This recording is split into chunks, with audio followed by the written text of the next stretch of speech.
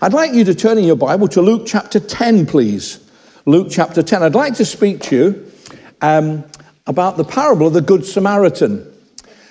Now, sometimes when you say that, a lot of folk will think, oh, I know that story. I'll just have a little bit of a nod, a little bit of a sleep. So will you please make sure that if this person next to you falls asleep, you will shout in their ear loudly, the rapture.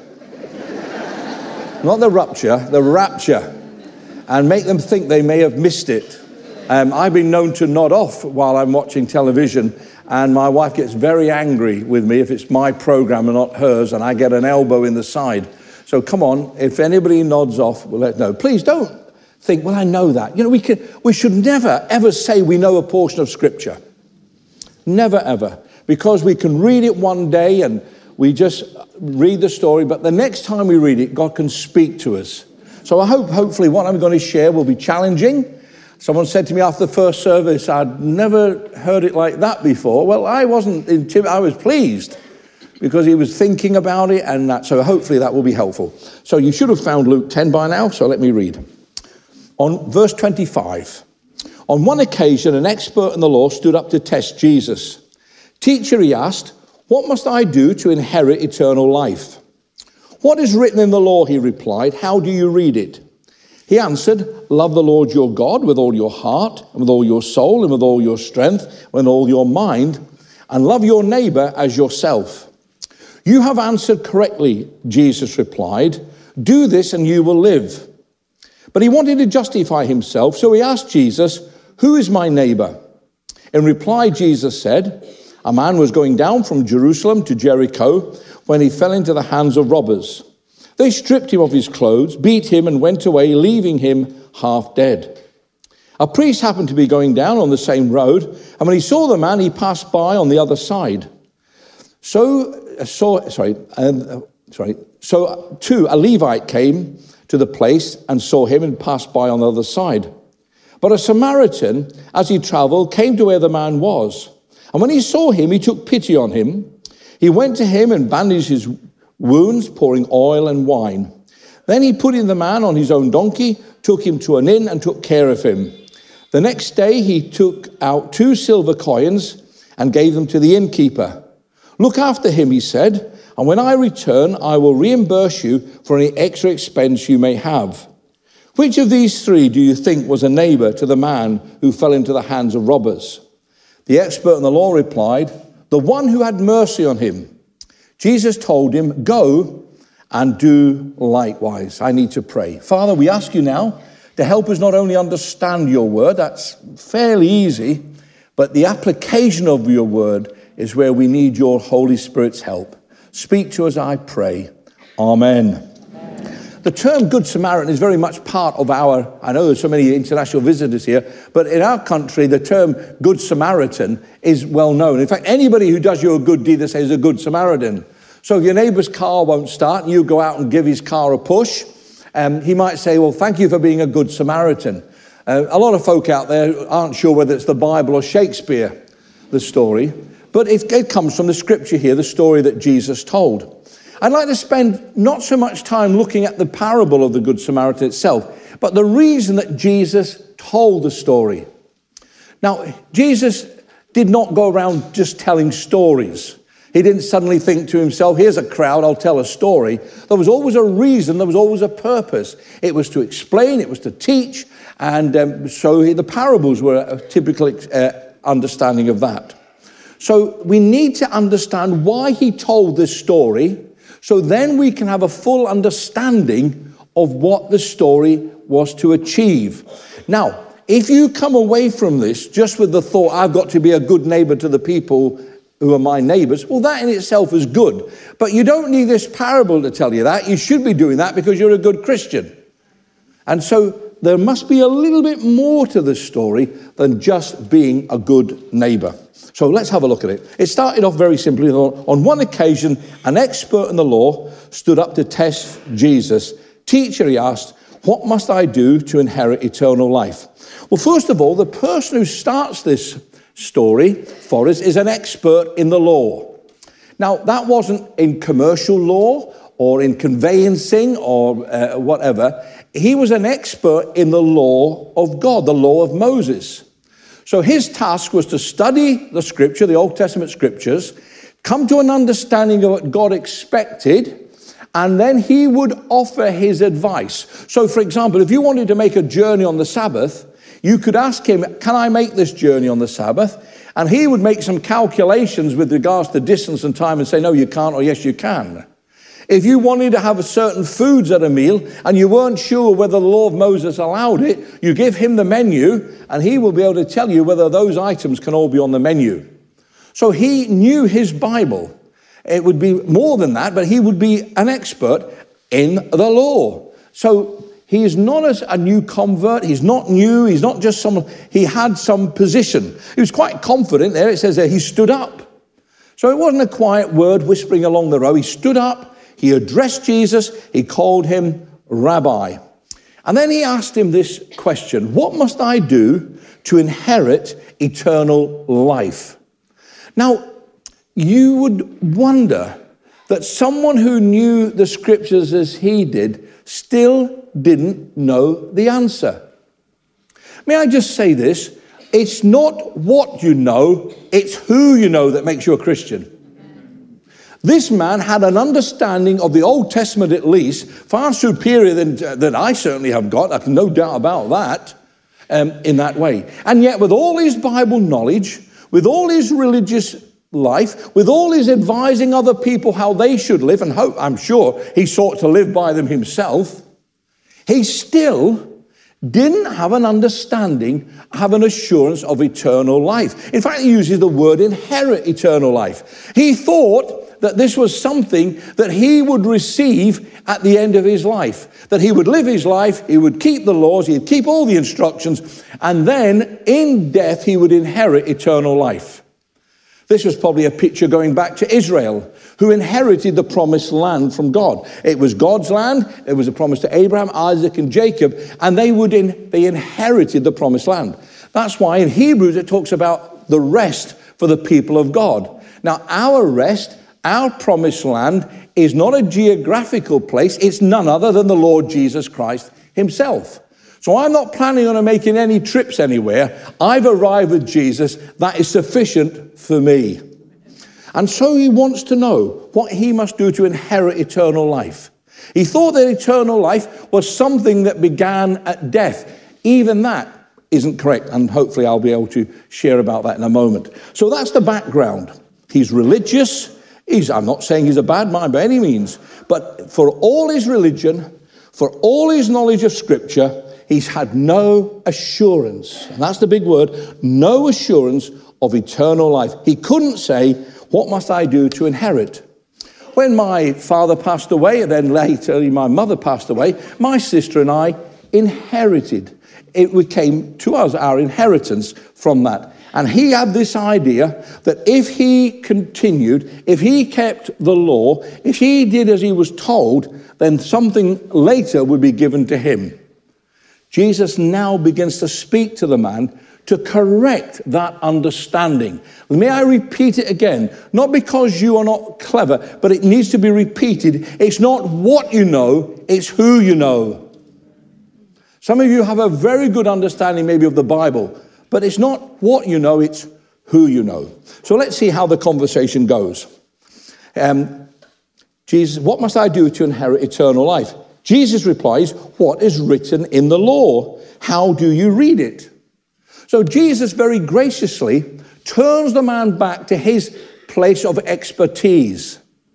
In other words, he didn't say to him, tell me about physics or science or soccer, because there was no football then. If it was, I'd be an expert in football. I know everything about football. You're not convinced, are you? Well, let me just tell you, I support Derby County and Queen's Park Rangers. I'm an expert. Let me tell you, I've cried more anyway, moving on. He doesn't ask the man to go into an area where he would be embarrassed or he would expose some weakness. He says, okay, you're an expert in the law. You tell me what the law says.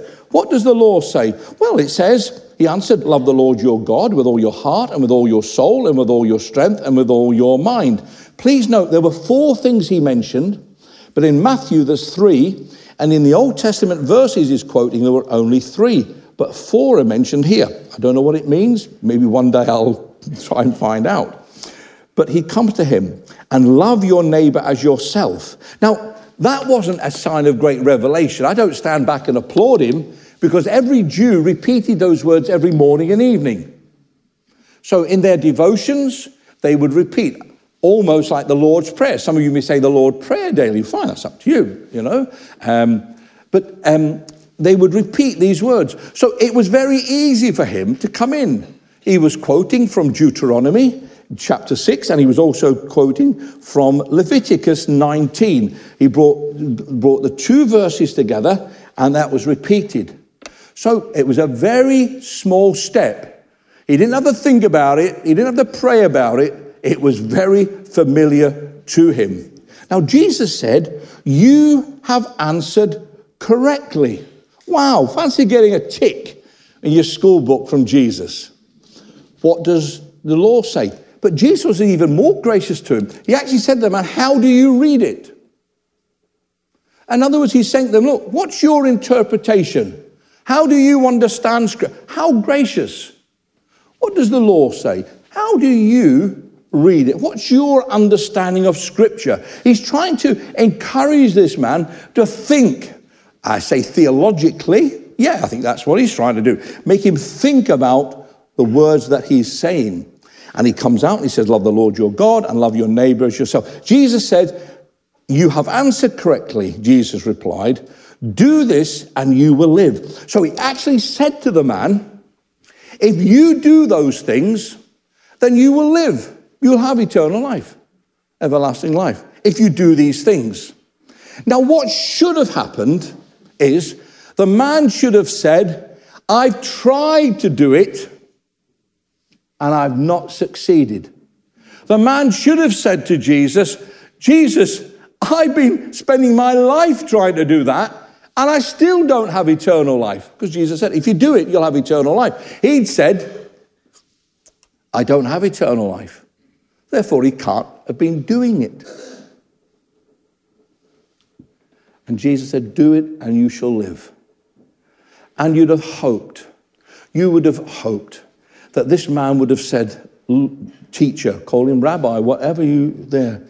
I've tried to love God with all my heart, and I just can't do it. I've tried to love my neighbor, but have you heard how loud they have that music on? Have you seen how they park across my driveway? How can I love my neighbor? I've tried, Jesus. I can't do it. I've tried to do it, and I can't do that. And Jesus would have said, yes, you can't.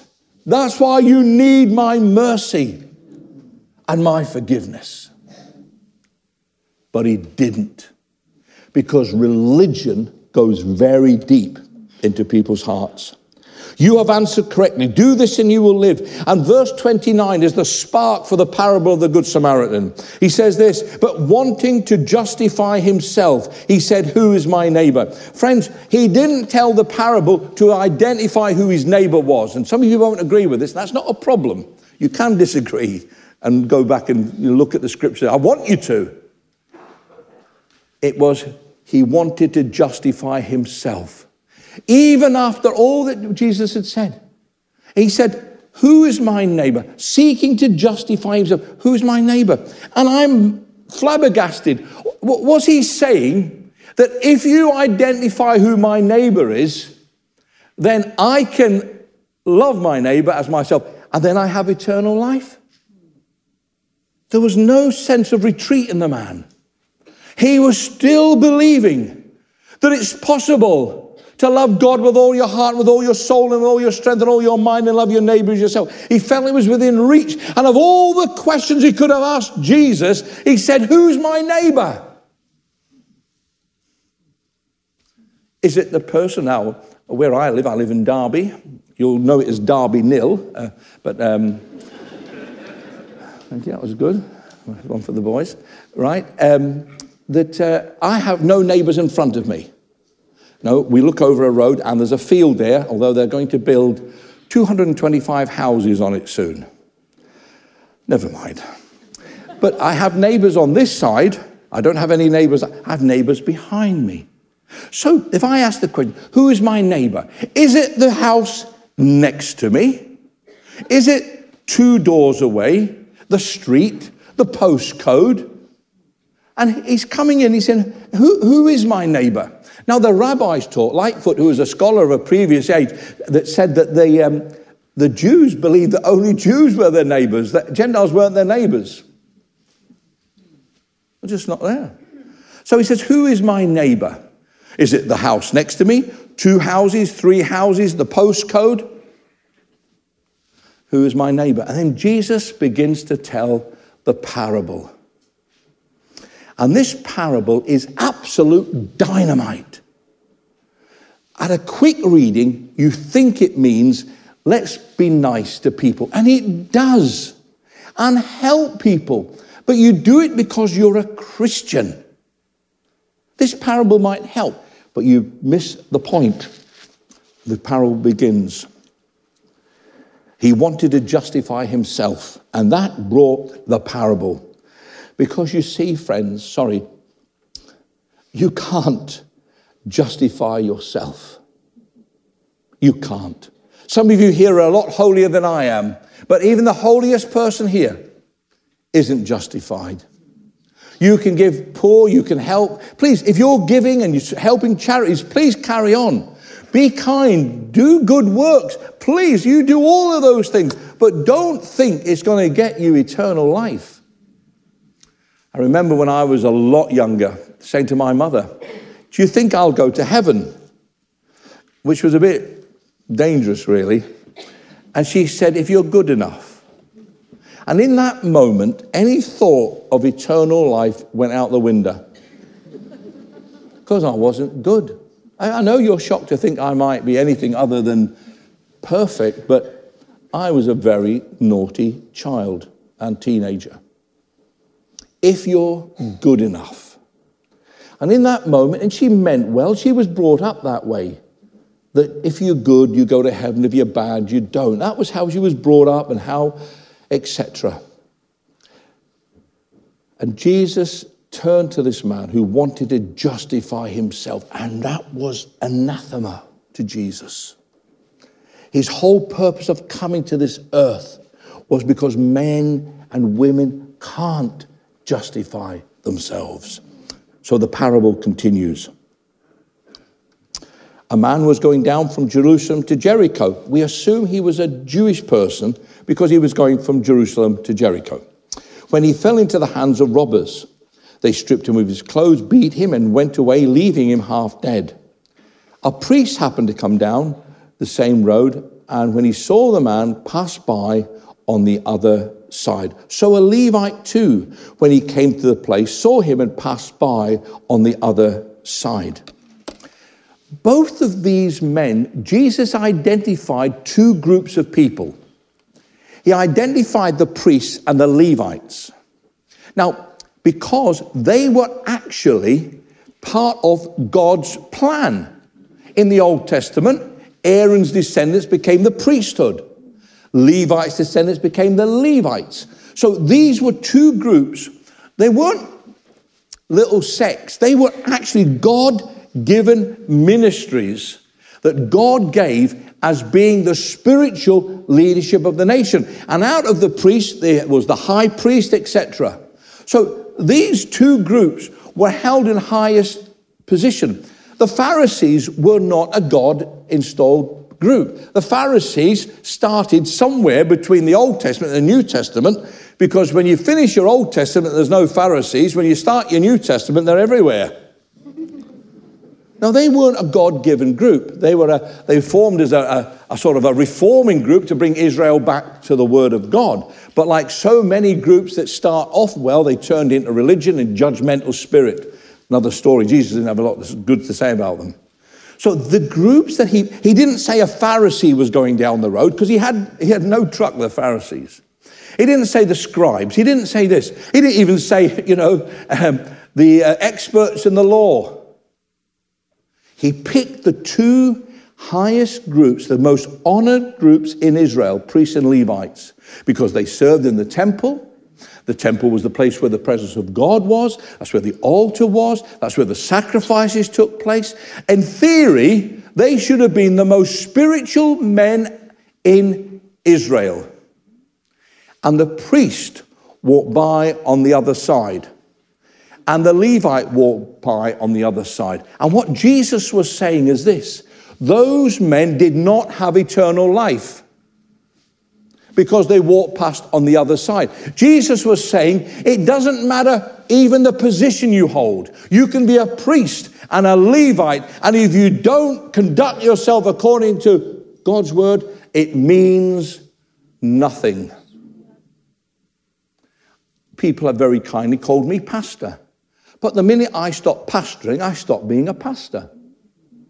That's probably why I'm resisting retirement so much. I don't want the title. You can call me anything you want as long as it's not late for dinner. You know.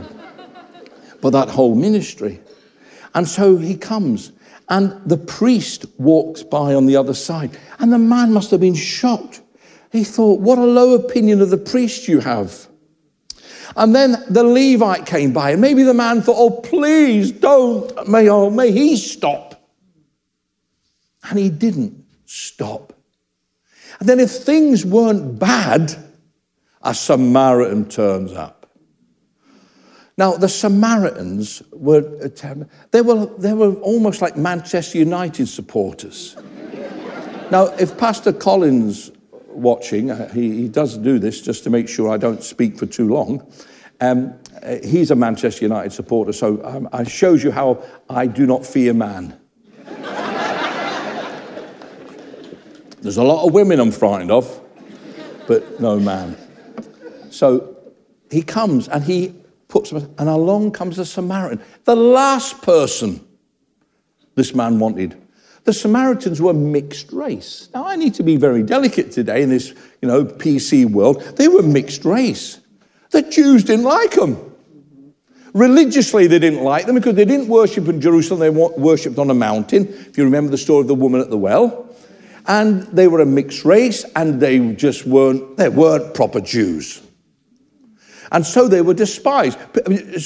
Jews would sometimes walk around Samaria rather than go through it, because they even thought if they walked through the place, they'd be contaminated. That's why Jesus went into Samaria. Do you know what? Jesus can't catch anything from a sinner. He loves sinners. He can't catch a thing from them. You can't catch anything from somebody else. Your own heart can do the destruction. You don't need anybody else's help, do you? No, Gordon. All right, I thought we'd just speed things up there. So they came. And the man is thinking, oh no, the priest, Aaron's sons walked past. And then the Levites walked past. The Levites' sons walked past. And then, oh no, not a Manchester United supporter. Not a Samaritan. Surely not. Please let him walk past. And he didn't. He stopped. He poured in oil and wine. He put the man on his donkey, and he took him to an inn, and then he put his hand in his pocket for 2 silver coins.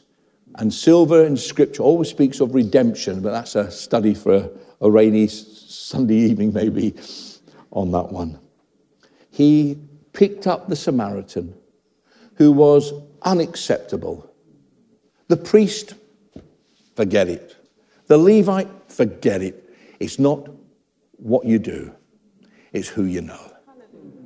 And the Samaritan came. And what's even more exciting, I believe Jesus is our good Samaritan. This can be preached many ways. Because Gordon Neal one day realized that he had been beaten up and he was unacceptable. And Jesus stopped and he washed me and he put me on his donkey and he put me in a church where I would be cared for. And, well, here I am today because of my good Samaritan, who is Jesus, who is unacceptable to so many out there. Millions of people just laugh at his name. But he never passes us by. He can't do it. And if you've come as a visitor and you find yourself in need and you don't know what's happening and you feel you're being mugged by life, let me tell you now, the Good Samaritan's on his way. Amen. And when he comes, well, what will he do? Well, the answer is quite simple. The question is now asked to the man. He asked Jesus a question. Jesus is going to ask him one now. Verse 36. Which of these three do you think was a neighbor to the man that fell into the hands of robbers? He couldn't bring him to say the Samaritan. He said, the expert in the law replied, the one who had mercy on him. You see, you always know when Jesus is about because mercy flows. I hope you're merciful. I hope you're not keeping somebody dangling. Oh, they did something wrong. They let you down. They did something. And they're just waiting for you to offer them mercy and say, you're forgiven. It's all right. Don't worry. Let's move on. Because that's what Jesus does for us. He doesn't wait for, I don't inherit eternal life when I die. I have eternal life now. All that's going to happen is a funeral. And none of you are invited. I'm not feeding all of you. And none of the NLT of Elam are coming because they'll only claim the expenses. So no, I'm not having. In fact, there's got to be very few at it. The wife and the dog. And that'll be it. And I'm not even sure I'll let him come. But mercy. If anybody needs mercy from you, will you give it to them, please? Please give them mercy. You've received it, haven't you? Well, God, you don't know what they did. Would you like Jesus to tell me all your sins? Oh, no. Well, let's call it a quits then. I don't ask about your sins if you forgive them. If you're merciful to them. And the expert in the law said, the one who showed mercy on him. And then Jesus said these words. Jesus told him, go and do likewise.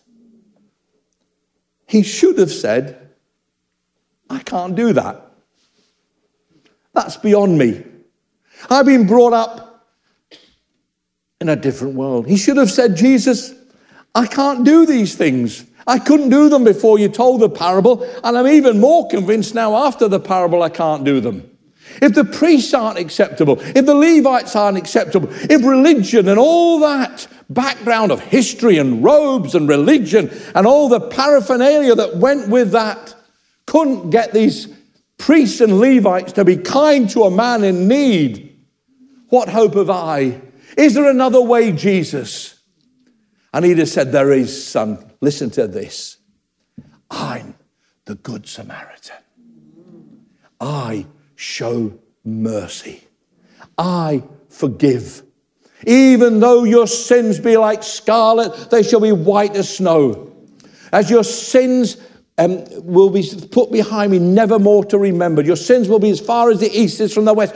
God knows how to deal with sin. Your sin does not intimidate God. He knows what to do. He went to the cross. He died for it so he can show us mercy. Amen. And if that didn't you good this morning, you're in trouble. He showed mercy. Who is the one who was a good neighbor? The one who showed mercy. And Jesus is my neighbor. He didn't walk past. When others were saying, that boy's finished, Jesus said, I'll tell you what I'll do. A bit of oil and a bit of wine, a bit of care, stick him on my donkey, and we'll sort him out. And he did it because he loved me. He went to the cross to die for me. The silver coins were redemption that he purchased upon the cross. And he's there. But in the parable, he said one thing, and I'm just about to finish. You've listened ever so well. He said to the innkeeper, look after him, he said, and when I return, I will reimburse you for any expense you may have had. You see, when we come to Christ, he doesn't only deal with the present, he secures our future. He said to the innkeeper, look after him, and when I return, God looks after our future as well as our presence. Now, you've listened ever so well. That wasn't very uplifting. I know that. Forgive me. Well, maybe another time we'll send you home with a skip, you know. Maybe you need the mercy of God. Maybe you've been trying to love God with all your heart, and with all your mind, with all your strength, with all your soul. Maybe you've tried to love your neighbour as yourself. And you say, Gordon, I've tried it. I can't do it. Good. Well done. That's the right answer. You can't do it. And you don't have to do it. Because Jesus Christ died on the cross to pay for your sins. Does it mean that if you become a Christian, you don't have to be kind to people? Of course you do. Does it mean that if I become a Christian, I don't have to do good works? You do them all the more. But you do them not to get, you do them because you've received. So maybe this morning, you would like to become a Christian. You're going to have to put all the good works. Forget it. You say, but I've been to church. I've been listening to R.T. Kendall week after week. Even that won't get you into heaven. It really won't. Sorry, you didn't smile then. That was humor, by the way. You know, I'm not interested in what you've done, whether good or bad. I'm not interested whether you've been a good person or a bad person, because all I know is this. The Good Samaritan is the one who showed mercy.